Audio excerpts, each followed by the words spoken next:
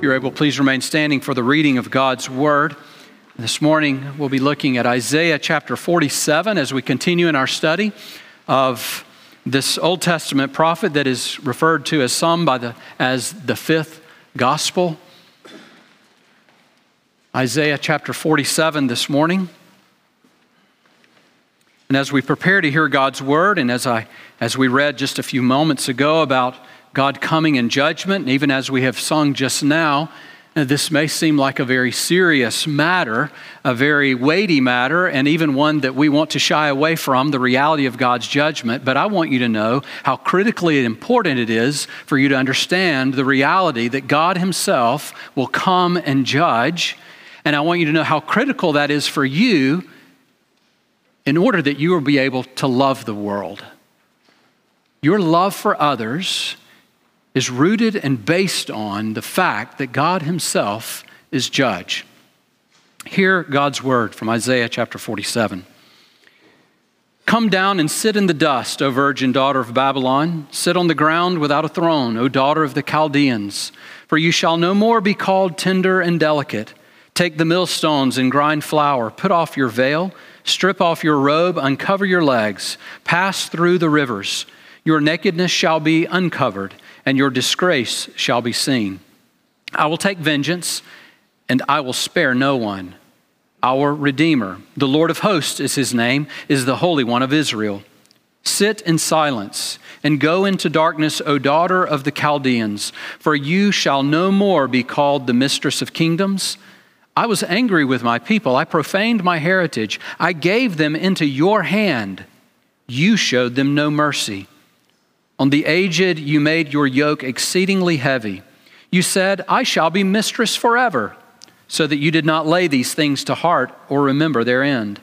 Now therefore hear this, you lover of pleasures, who sit securely, who say in your heart, I am, and there is no one besides me. I shall not sit as a widow or know the loss of children. These two things shall come to you in a moment, in one day. The loss of children and widowhood shall come upon you in full measure, in spite of your many sorceries and the great power of your enchantments. You felt secure in your wickedness. You said, no one sees me. Your wisdom and your knowledge led you astray, and you said in your heart, I am, and there is no one besides me.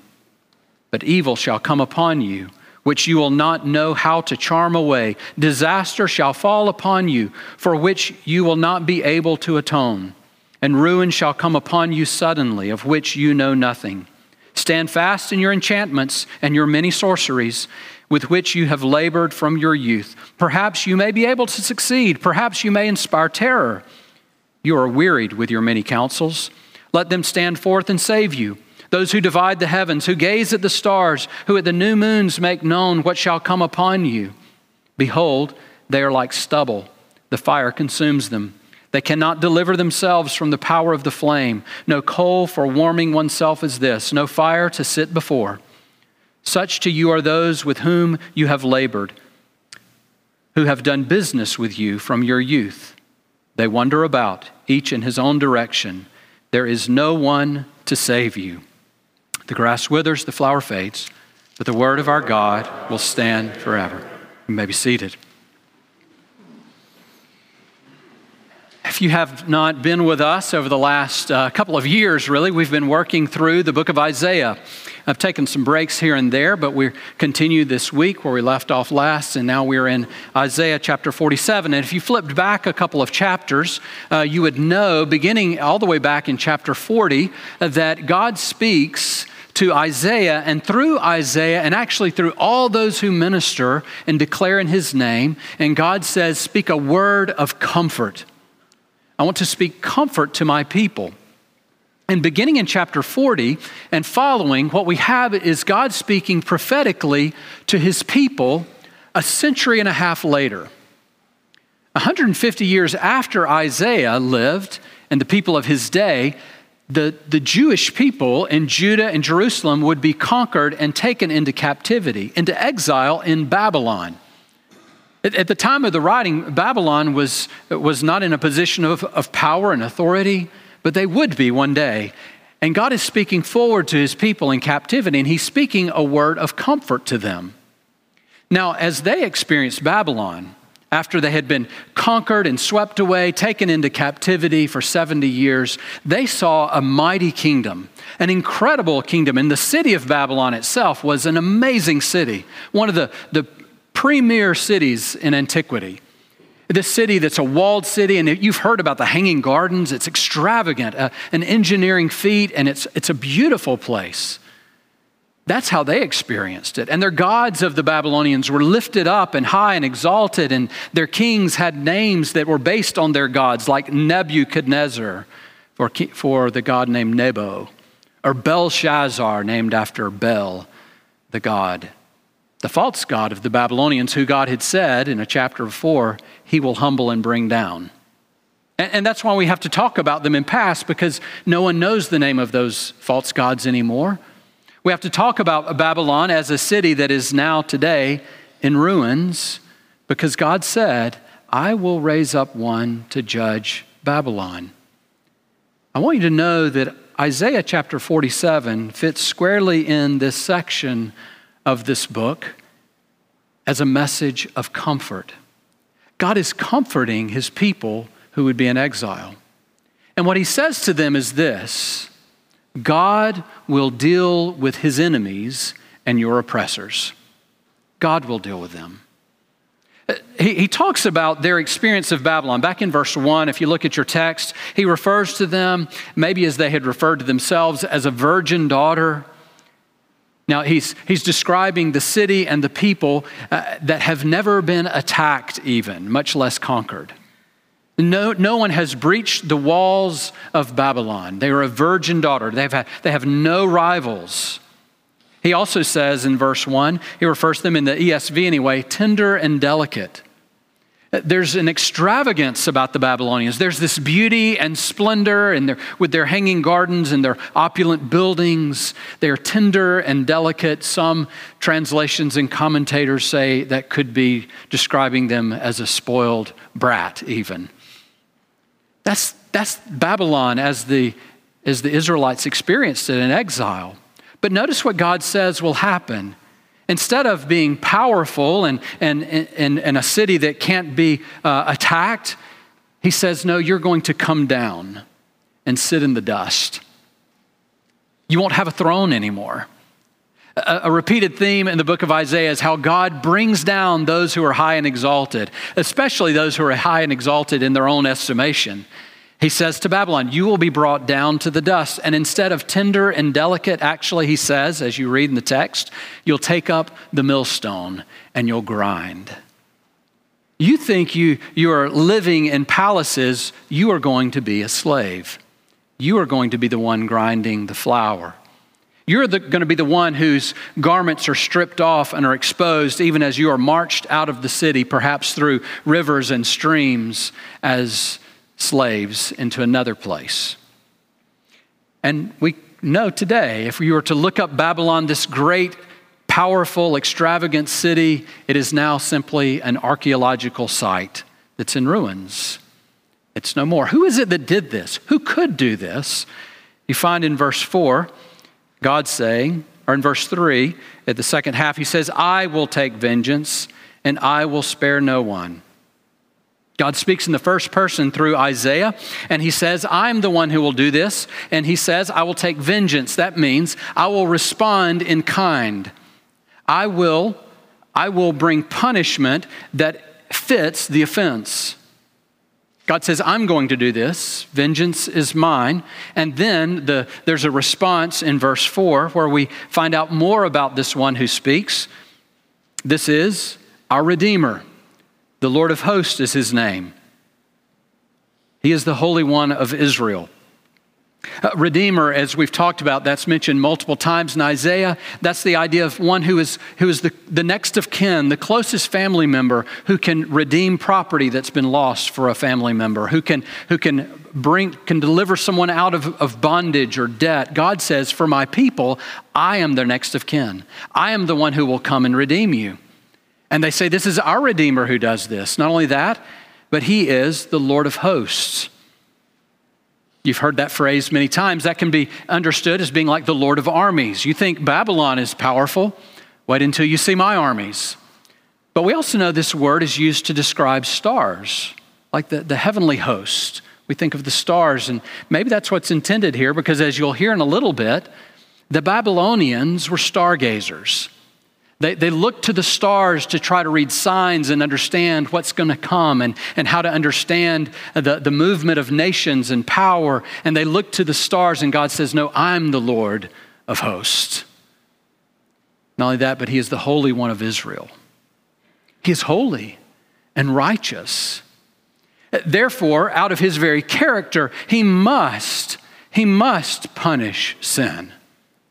Out of his own character, he must bring justice to bear, but he is also not only the Holy One, but of Israel, and he is their Redeemer. So he must also act out of his character as a God who is in covenant relationship with his people, who love his people. So his activity flows out of both things, his righteousness, that he must punish sin, he must bring justice to bear, but he also is fully committed to the good of his people, and he will redeem them. Now, why is it that God would do this, though? Why is God responding this way to the Babylonians and saying, I'm going to bring you down into the dust and remove your throne?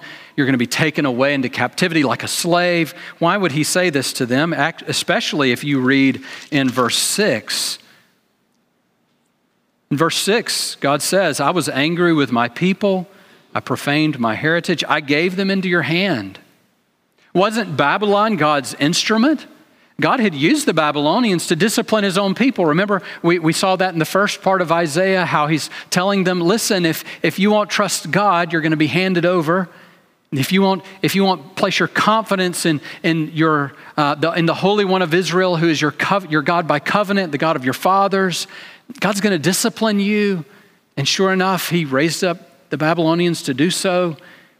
God says, I gave them into your hand. But notice, though God used the Babylonians, look at how they used that role. He says to them, first, you showed them no mercy. I intended to discipline my people, but you showed them no mercy. On the aged, you made your yoke exceedingly heavy. On the elderly, your yoke was especially heavy. Someone recently, I was in an event, a few of our church members were there as well, who referred to some in the room as seasoned citizens.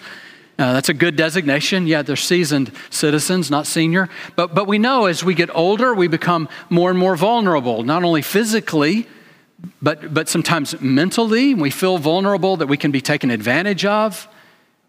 And sure enough, the Babylonians used that to their advantage. They put heavy yokes on the weakest. And what we find in Scripture over and over is that God especially has his eye of mercy toward those who are the most vulnerable. To the weak, to the widow, to the orphan, to the elderly. And he says to the Babylonians, you are merciless. But it didn't end there. God's judgment wasn't just because they were merciless. Look at verse 7. He says, you said, I shall be mistress forever, so that you did not lay these things to heart or remember their end. They didn't remember God's purpose in delivering the Jews into their hands. They didn't remember what is God's intent for this. Nebuchadnezzar had been told. He had been told what the deal was here. But no, you forgot that. You didn't remember that. And they became self-confident in their position of authority. You became self-confident that this position of authority is yours by right. I will be mistress. I will be in this position of favor. And it's just by right. No one can take this from me. Let's continue in the next verse, verse 8. Now, therefore, hear this, you lover of pleasures, who sit securely, who say in your heart, I am, and there is no one besides me. I shall not sit as a widow or know the loss of children. Not only were they merciless and self-confident in their authority, they were also self-assured in their power and wealth. They thought, we have this power. No one can jeopardize this, our position, our authority, but also we have wealth. We have an abundant flow of provision. We're not afraid of widowhood or childlessness. Those both represent the loss of financial security. A widow was financially vulnerable, as was one who was childless, who had no children to provide for her. Babylon said, we'll never be like that. Self-assured in that. And then finally in verse 10, you felt secure in your wickedness. You said, no one sees me. Your wisdom and your knowledge led you astray, and you said in your heart, I am, and there is no one besides me. So not only was Babylon merciless, self-confident in her authority, self-assured in her power, but she was also self-secure in her immorality. I do what I want to do. Nobody sees me. And notice too, maybe it caught your ear, this repetition of using language that we find on God's lips. I am, and there is no other. Anytime we become self-confident, self-assured, and self-secure in our own rights or our own immorality or our own position of power and wealth, we begin in small ways saying exactly what Babylon said here. I am, and there is no other. God says, I will bring you down to the dust. God notices. It didn't miss his attention. The consequences to Babylon's character, to her heart, to these things that God expresses, he says there's going to be loss of provision. You will experience widowhood. Maybe that's the loss of military. You'll experience childlessness. Maybe that's the loss of citizens. But there will be loss, and you'll lose authority. You won't have a throne. In verse 11, evil and disaster will come upon you, and you can't save yourself. You cannot save yourself. The ruin shall come upon you suddenly, of which you know nothing. In Scripture, in the Bible, Babylon is more than just a city. It's more than just a city. It's more than just a nation that once rose to power and took the Israelites into captivity and were conquered eventually by Cyrus, the Persian king, as he served as God's instrument too. It was those things, but it's not only those things in Scripture. For instance, in the New Testament, in 1 Peter 5, Peter refers to Rome as Babylon. If you then read in the book of Revelation, you'll find this, an angel declaring these words, fallen, fallen is Babylon the Great, she who made all nations drink the wine of the passion of her sexual immorality. So not only did Peter refer to Rome as Babylon, which he knew it wasn't ancient Babylon, but then we find Babylon in Revelation described as this one who promotes immorality in the earth. In Revelation 17 and 18, the name Babylon is given to a wicked woman who tempts and seduces. She exhibits pride and arrogance. And actually in Revelation 18, Isaiah 47 is quoted in reference to. So Babylon takes on a much bigger significance in Scripture. Listen to Andrew Davis in his commentary. He says this, quote, thus Babylon has a symbolic meaning of the world system under satanic domination. More specifically, it seems that in every era of world history, the spirit of Babylon settles down under Satan's dark wisdom to refer to whatever realm is dominating the earth, militarily or economically. So the prediction of the fall of Babylon in Isaiah 47 is ultimately timeless, relevant to every generation of human history. Now, you may not share his convictions there. Maybe your thoughts are not as pessimistic as his are about that, but it seems to be clear that this spirit that's exhibited here among the Babylonians, we've seen it continue in the world even to today, when there's mercilessness, when there's this self-assurance, self-confidence in immorality and power and wealth and authority. And the message of Isaiah 47 still rings true. God will judge such a spirit and those who exhibit it. Now, there is in that a warning, a stern warning that has to go out into all the world. And that warning is for all of God's enemies and those who oppose his church. But there is also a word of comfort. This is intended to be a word of comfort for God's people. And what we find is the one who is the judge is our Redeemer. Did the Babylonians have a Redeemer? Did they have a Redeemer of their own who could come and save them? They were devout people. They were deeply devoted to their religion. You can read about that in verse 9, where we read about their many sorceries, the great power of their enchantments. In verses 12 and 13, it talks about, again, enchantments and sorceries, many councils, those who gaze at the stars, at the new moons. Maybe you've read in the book of Daniel how Nebuchadnezzar had this dream, and he went to all of their astrologers, and he went to their wise men and their magicians and said, "Tell me my dream and interpret it," and none could. That was their religion, and they were deeply devoted to it. But their devotion couldn't save them. They had faith in their visions and their dreams and their enchantments and sorceries, but their faith could not deliver them.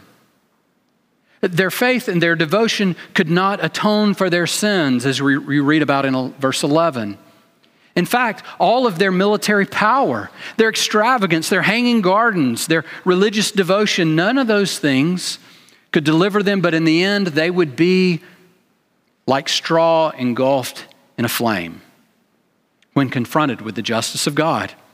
That's in verse 14. Did you see that? Behold, they are like stubble. The fire consumes them. They cannot deliver themselves from the power of the flame. And the chapter ends with these words, there is no one to save you. Period. And today, people still place their trust in some of those same idols. Military strength or wealth or power or their own visions, you name it, whatever it may be. None of those can save.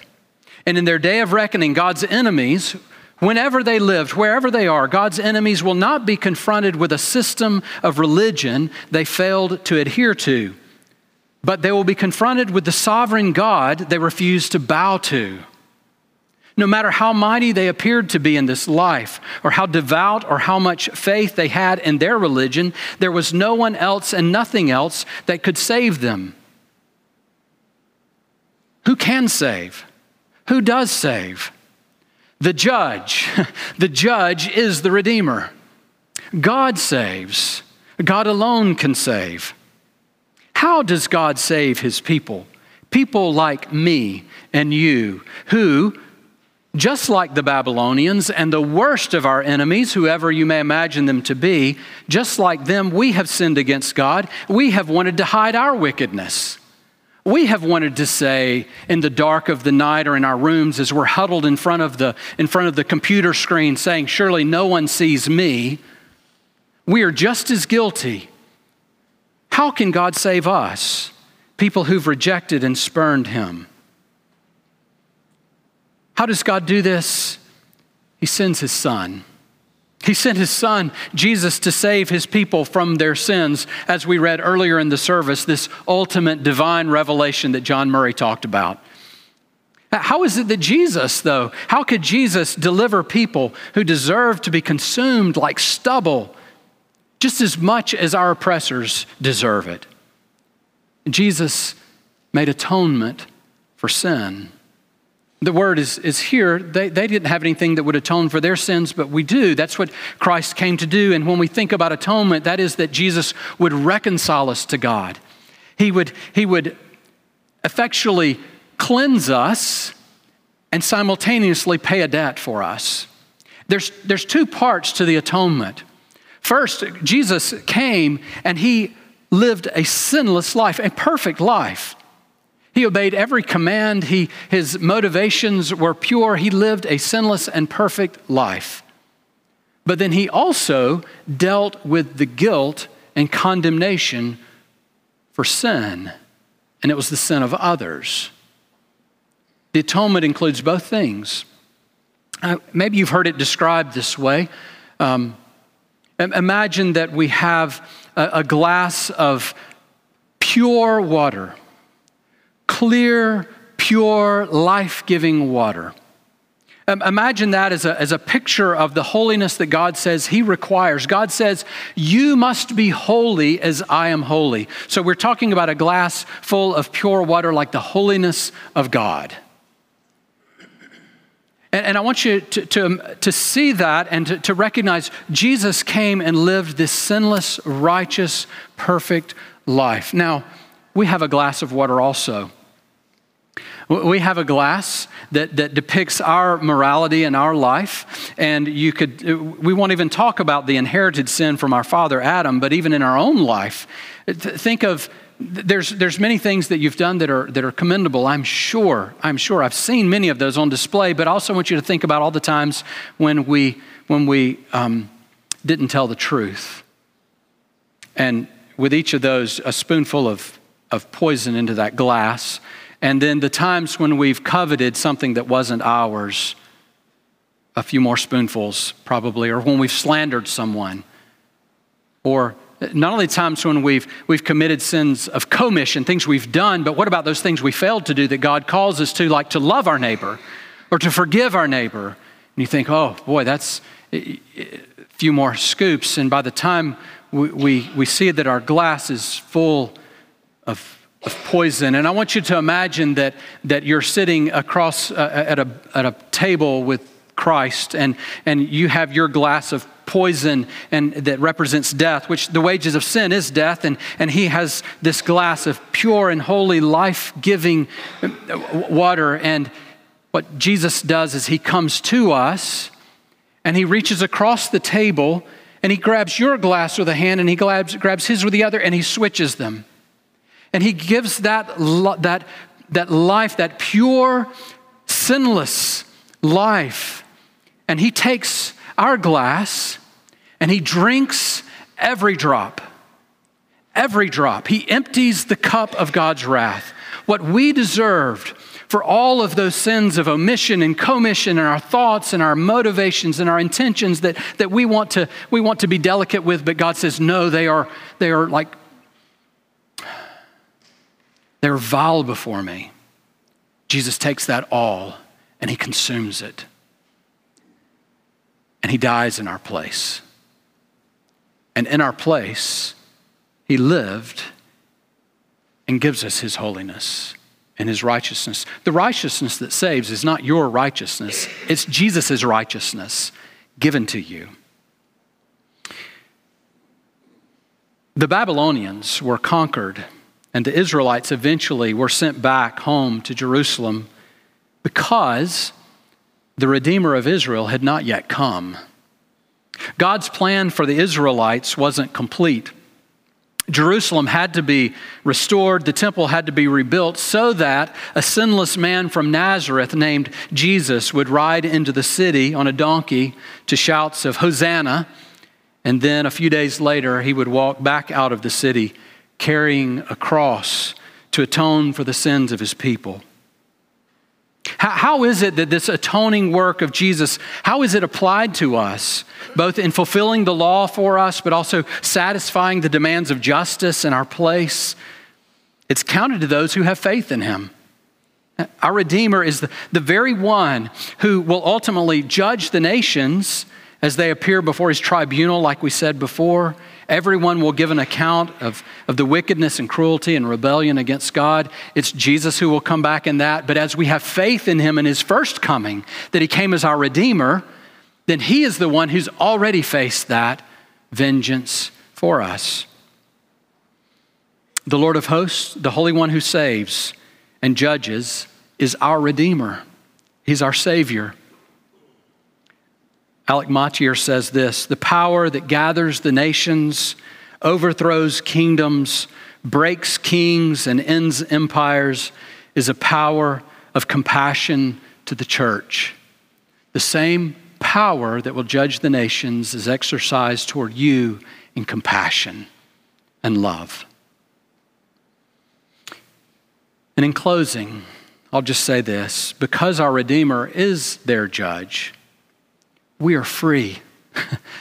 you are free to love and bless those who hate you. Jesus said this, I say to you, here, love your enemies, do good to those who hate you, bless those who curse you, pray for those who abuse you. The Apostle Paul wrote these words, repay no one evil for evil, but give thought to do what is honorable in the sight of all. If possible, so far as it depends on you, live peaceably with all. Beloved, never avenge yourselves, but leave it to the wrath of God. For it is written, vengeance is mine, I will repay, says the Lord. To the contrary, if your enemy is hungry, feed him. If he is thirsty, give him something to drink. In writing this, the Apostle Paul, like Jesus before him, was acknowledging that we will face evil in this life. There have been and there will be injustices committed against you. And your temptation, your inclination even will be to retaliate. You'll want to fight fire with fire, a blow for a blow, an insult for an insult. Part of that impulse, I believe, it's an inherent longing for justice in the world, and that's not all bad. It actually may be part of you being created in God's image. But that inherent longing is co-opted in our lives, and it's corrupted by our sin nature, and instead of just longing for justice, we want vengeance. But God says that vengeance is His. And so He calls us then instead to show mercy. Way back, about a year and a half ago, we covered this same thing back in Isaiah chapter 14, where God describes the judgment of Babylon in much more detail. And in that sermon, I mentioned a book by a man named Miroslav Volf that I would like to share again today. Miroslav Volf is a Croatian theologian. He wrote a book called Exclusion and Embrace.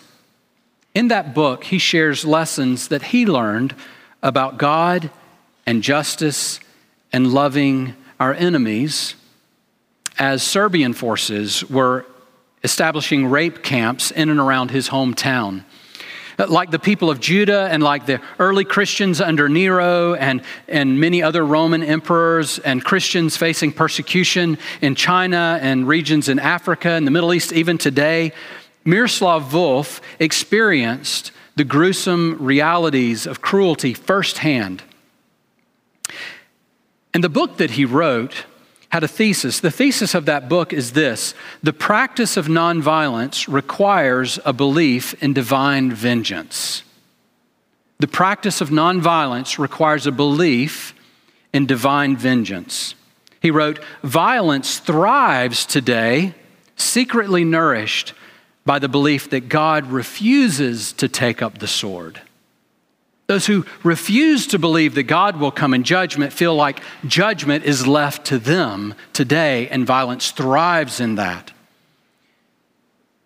He goes on to say, if God were not angry at injustice and deception, then God would not be worthy of our worship.